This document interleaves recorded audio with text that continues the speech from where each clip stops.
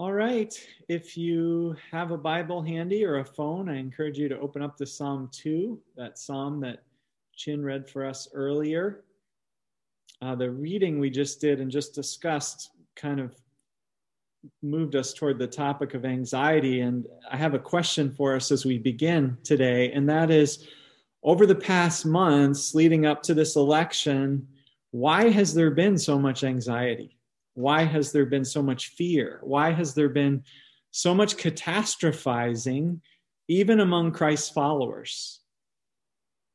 And why so much division and strife and conflict, even among Christ's followers who are, in a very real sense, according to God's word, one body of Christ and one temple of the Holy Spirit, one family of God the Father? Why so much splintering and disunity and judgment and suspicion, even among God's one people? Well, here's what I think it is. We have been focused on the wrong battle, and so we have been rooting for the wrong winner. We have had our eyes on the wrong conflict, and so we have been cheering for and rooting for the wrong victor. And none of that is unusual in history. In fact, our psalm this morning, Psalm 2, was written for times like this. Most Bible interpreters agree that this is a coronation psalm. It's a psalm written for the grand event of the coronation, the installation of a new king, maybe King Solomon, maybe some other Israelite king. Like a presidential election today, these coronation ceremonies were moments of transition of power, moments from one administration to another or one regime to another. And in countries which are not stable, healthy democracies, such moments are often filled with anxiety, with worry. Will the transfer of power go smoothly? Will other claimants to the throne concede peacefully? Or will rival claimants gather supporters and stake their own claims to the reins of power, and then we will have conflict and chaos? Also worrisome during a transition of power like a coronation was the problem of surrounding nations. Often a kingdom of any size and influence would have some smaller, what are called vassals. That is, the more powerful kingdom would have control of some smaller neighboring peoples or nations on their border whom this stronger nation had conquered or coerced into giving it allegiance. And when a king of this more powerful kingdom died and his successor took the throne, often the new king would be young, green, inexperienced, and in some cases would have his hands full internally in his kingdom, establishing his own power, defeating rival claimants to the throne. And so invariably, this would be a great time for smaller neighboring peoples, vassals, to rebel, to throw off the yoke of their overlords. And this is what's envisioned in our psalm right in the opening verses. It's what's described that the surrounding nations are saying that they're going to do to the kingdom of Israel. Why do the nations conspire? Why do the peoples plot in vain against the Lord and against his anointed, saying, let us break off their chains and throw off their shackles? The vassals are seeking to break free. They're gathering together to rebel against the Lord and his anointed, the King of Israel. And so that is the situation that this psalm is speaking to. It's speaking to that anxious moment, that uncertain moment of transition of power from one ruler to the next, with all the upheavals and the uncertainties that can come with it. It's interesting that those who put together the Psalms, which is the hymn book, the worship manual of God's people, that they put this psalm, Psalm 2, right at the beginning, because most interpreters agree that Psalms 1 and 2 are the preface or the introduction to the Psalms. Most of the Psalms are prayers, but these first two Psalms aren't so much prayers themselves being directed to God, but are rather there to set the scene, to remind us of who it is that we're praying to and why we're worshiping. Remember last week we saw that worship corrects our perspective. If we get our eyes off of our circumstances and back onto God, that's what worship accomplishes, so that we can see reality clearly, the reality that God is good, that God is awesome, and that God is on his throne. It's interesting that of all the Psalms, the organizers of the book of Psalms could choose, they picked this Psalm along with Psalm 1 to get us off on the right track with our worship, to get our perspective reoriented, especially in a time like this when we're anxious, we're maybe fearful, angry, and divided. And here's what this psalm tells us. Here's how it begins to reorient us as we begin to worship, as we begin to pray. It says, if you are anxious and fearful and divided and angry, then you are focused on the wrong battle and you are supporting the wrong winner. Okay, let me ask you now a different question as we begin to look at this psalm and see how this plays out in the psalm. When was the last time that you were at a pep rally? Maybe it was high school, maybe it was college. Pep rallies are festive, they are loud, they are full of school color and team spirit, face paint, pom-poms, banners, mascots, maybe a brass band. Often on the eve of a big football game, right? And so there are chants, right, with stomping and clapping, like, we've got Chappaqua under our feet, stomp, stomp, stomp, or something like that.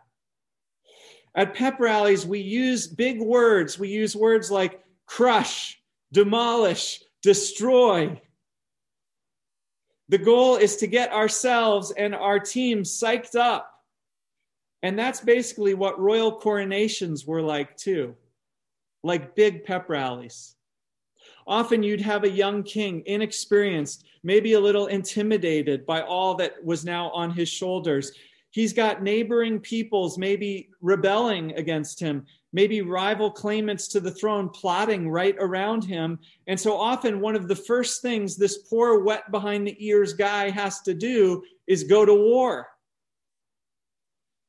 to defend his claim to the throne, to secure his throne and his kingdom. And so this psalm, Psalm 2, is like part of a pep rally to encourage him. And here's the thing about pep rallies. Victory seems so sure during them. Our adversaries don't stand a chance. We'll crush them. We'll destroy them. But when we actually get out onto the football field, it can very quickly look a lot different, right? Sometimes things don't shape up on the field the way we chanted them, the way we sang about them in the school gym. And that can be true after coronations as well. Some kings don't actually last long. Some aren't able to subdue their rebellious neighbors. Just read the rest of the Psalms. They tell us that things don't always go very well out on the field for the king or in the kingdom. In the Psalms, there are plenty of complaints, plenty of questions. Why? Why, God? Are my enemies winning? Why am I suffering? Where is your help? Where is your justice? Where is my victory, Lord? Where are you? After all, think about this. The book of Psalms, and this psalm in particular, Psalm 2, and all the Psalms were preserved by a people who eventually lost their king and their kingdom altogether. They lost their independence as a people. They went into exile, but still they believed this psalm. They believed Psalm 2 was true with its boast, by God, I have installed my king on Zion. And with its promise to the king, ask of me, and I will make the nations your inheritance, the ends of the earth your possession. The exiles just believed, they had faith that it must be that they had to wait for these promises to come true. That this psalm would come true again in the future someday. This psalm, this promise that a Jewish Messiah, an anointed one, verse 2, that's what Messiah means, anointed one, would one day take the throne again and defeat all of his enemies and all of God's enemies and reign forever and ever. And so it's not surprising that later followers of Jesus applied this psalm to Jesus. The Messiah, the conquering king, the one who is King of kings and Lord of lords, and who one day will rule the nations forever. And so we believe this psalm actually is proving true. That's what we who have put our faith in Jesus believe.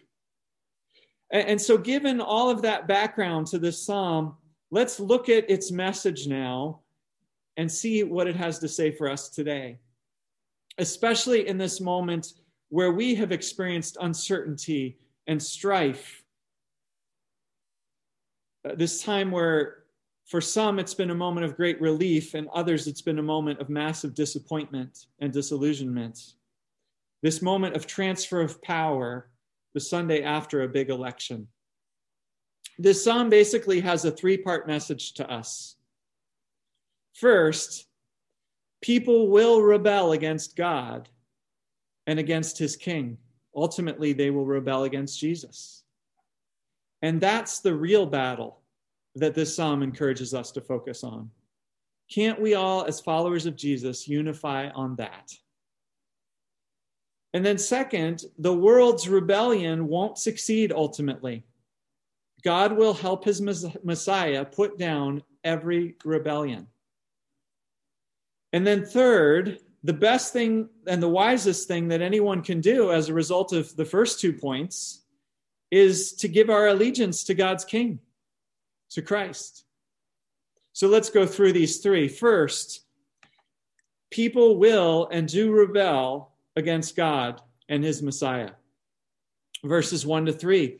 Why do the nations conspire and the peoples plot in vain? The kings of the earth rise up and the rulers band together against the Lord and his anointed, saying, let us break off their chains and throw off their shackles. Let's break off the chains of God and his Messiah and throw off their shackles. In other words, the nations are saying, let's rebel, let's break free, let's seek our independence from God's rule and from the Messiah's rule. Why? Why do the nations rebel? Well, partly the answer is obvious. It's because nobody likes to be under the control of somebody else. Everyone wants to call their own shots. They want to be their own bosses. The liberals don't want to be under Republican control. The conservatives don't want the Democrats at the helm. We all want to be free to do things our way, to call our own shots. But I think there's more than that, at least in the case of this psalm. Why in particular do people rebel against God? Why do they rebel against Jesus? It's simple. God's way involves right and wrong. It's morally demanding. Just go back and read Psalm 1, which is part 1 of this 2-part introduction to the Psalms. Psalm 1 is all about meditating on God's law, delighting in God's word, and walking in God's way, the way of righteousness. And many people just don't want to do that. They don't want to follow the way of God or the commands of God. They don't want to obey the word of God. Let me ask you, do Donald Trump and his supporters want to obey the commands of God? Does Joe Biden and his supporters, do they all want to obey the commands of God? Let me ask you an even more pertinent question. Do you want to obey the commands of God? You see, at its root, that's why people rebel against God. They don't want to do God's will. It's been that way ever since Adam and Eve took the fruit in the Garden of Eden. We want to call our own shots, not submit to God's will. And so the world rebels. The Republican world rebels. The Democratic world rebels. That's why I said at the beginning, we're focused on the wrong battle and we're rooting for the wrong winner. This psalm reminds us that the battle that ultimately matters most is the battle for or against following God's commands, God's way, Christ's way. Are we doing Christ's will? Are we living out his teaching captured so nicely in the Sermon on the Mount? The upside down way, the way of peacemaking, the way of the meek, the way of love and justice and self-control, the way of service? Or are we going our own way, the way of power, the way of self? That's the battle that matters most. And that's why people rebel against God and against his Messiah, Jesus. Second, though, this psalm assures us that this rebellion won't ultimately succeed, that God will help his anointed king put down every rebel. Verses 4-6. The one enthroned in heaven laughs. The Lord scoffs at them, the rebels. He rebukes them in his anger and terrifies them in his wrath, saying, I have installed my king on Zion, my holy mountain. If God installs you as king, ain't nobody going to topple you off your throne. They tried with Jesus, didn't they? When he started pressing his will as their king in their city, in their temple, pushing people to accept his way, people rebelled against Jesus. In fact, they tried so hard to dethrone Jesus that they killed him. They crucified him. And so what did God do? God just raised him back up and put him back on the throne. You can't ultimately dethrone God's king. You can't defeat God. So why are we so worried? Trump can't rebel against God's king forever. Biden can't rebel against Jesus either, not ultimately. Sure, they can try. In this world, you will have trouble, Jesus told his followers. But take heart, he continued, for I have overcome this world. And I will reign forever and ever, and my kingdom will never fail and will never end. Well, continuing through our psalm, verses 7-9, the king now speaks. This is the voice of the newly coronated king. He stepped up to the microphone, so to speak, to give his acceptance speech. And we can hear in these words the voice of Jesus, the ultimate fulfillment of this psalm. I will proclaim the Lord's decree, he says. God said to me, you are my son. Today I have become your father. In other words, God takes as much interest in the well-being and security and the success of this king and his kingdom as a father takes in a beloved son. God is completely behind this king, heart and soul. Ask me, God says to his Messiah, and I will make the nations your inheritance and the ends of the earth your possession. That's what overseas missions is about, right? Bringing the nations, the ends of the earth, into Christ's kingdom and under Christ's reign. And that's what this life is about for us, seeking first God's kingdom, living for his kingdom, rejoicing at every expansion of the kingdom, every moment where reconciliation triumphs over strife, where justice overrules oppression, rejoicing at every belly that gets fed and every lonely child that finds a home, every disease that gets healed, and above all, every lost person who finds their way back to their Heavenly Father's family through Jesus Christ.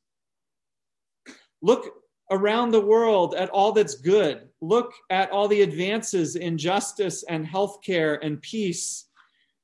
Look at all those who have found peace with God through Jesus Christ. It's all part of the process of God giving King Jesus his kingdom. Verse 9, God says to his Messiah, you will break your enemies with a rod of iron. You will dash them to pieces like pottery. Again, this is pep rally language. In the end, Christ's enemies don't stand a chance. That's the point. Christ will be victorious. Every knee will bow. Every tongue confess that he is Lord. The good news is that before Jesus comes with a rod of iron, he comes first with a word of grace, an invitation to repent of our rebellion, to turn back to God and to be forgiven and to join God's side, to participate in the Messiah's effort to renew all things and to bring his kingdom. And so this leads to the third point of this psalm, which is that the best thing we can do, the smartest thing we can do, is give our allegiance to Christ. Verses 10 to 12. Therefore, you kings, be wise. Be warned, you rulers of the earth. Listen up, Trump. Wise up, Biden. Serve the Lord with fear and celebrate his rule with trembling. Know that you can't win the ultimate battle, which is against Christ. Rebellion is ultimately futile, so bow your knee to your true king. Kiss the Son, or he will be angry. Back in that culture, defeated rulers, subservient rulers would literally kiss the ground at the feet of their victorious Lord. It's a sign of allegiance and submission. It's a concession speech.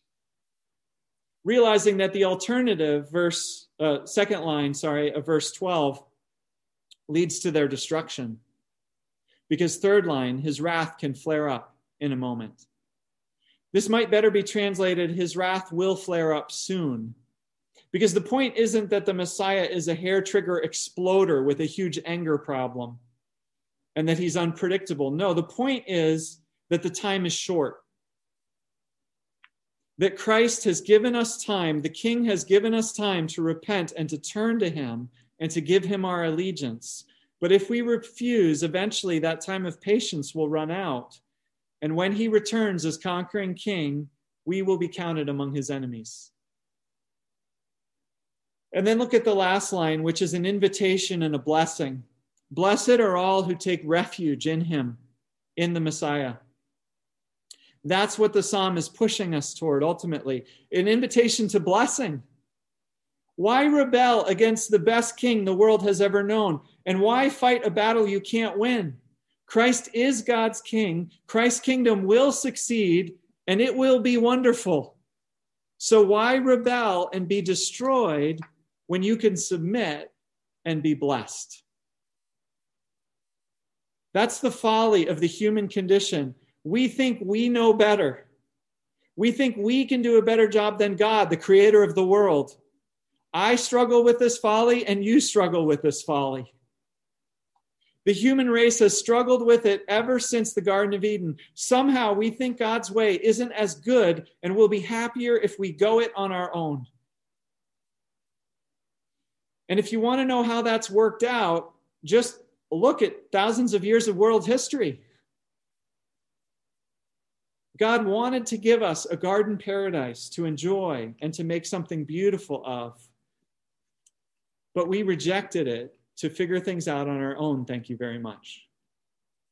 And it's been trouble ever since. So come back to your God, the psalmist pleads. Find refuge in the Son, the anointed King, God's Messiah. Submit to his good rule. You can't ultimately succeed in rebelling against him anyway. And if you do, it will just lead to your destruction. So choose blessing instead, which is what God's King wants to bring you.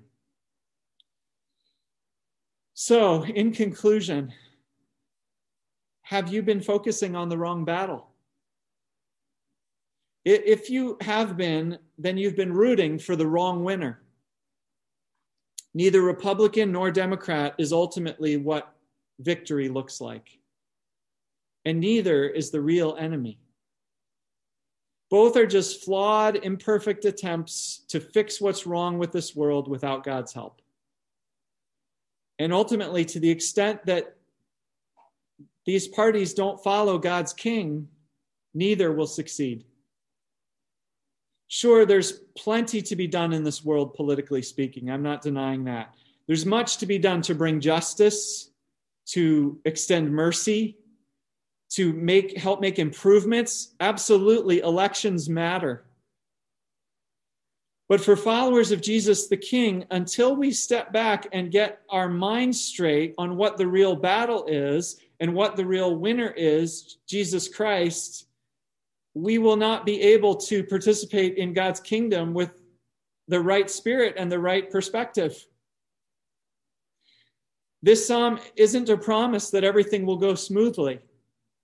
After all, Jesus hasn't returned yet to put down those who continue to rebel against him. But what this psalm pictures needs to be more true in our imaginations and in our hearts than all that we see on the nightly news. And when it becomes more true, it will change our attitude and our heart.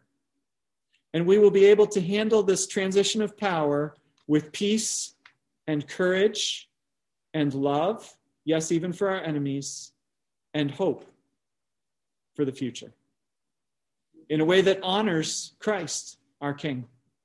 Because Christ is King, and he will reign forever. Let's respond by singing now about that King in this song called King of Love.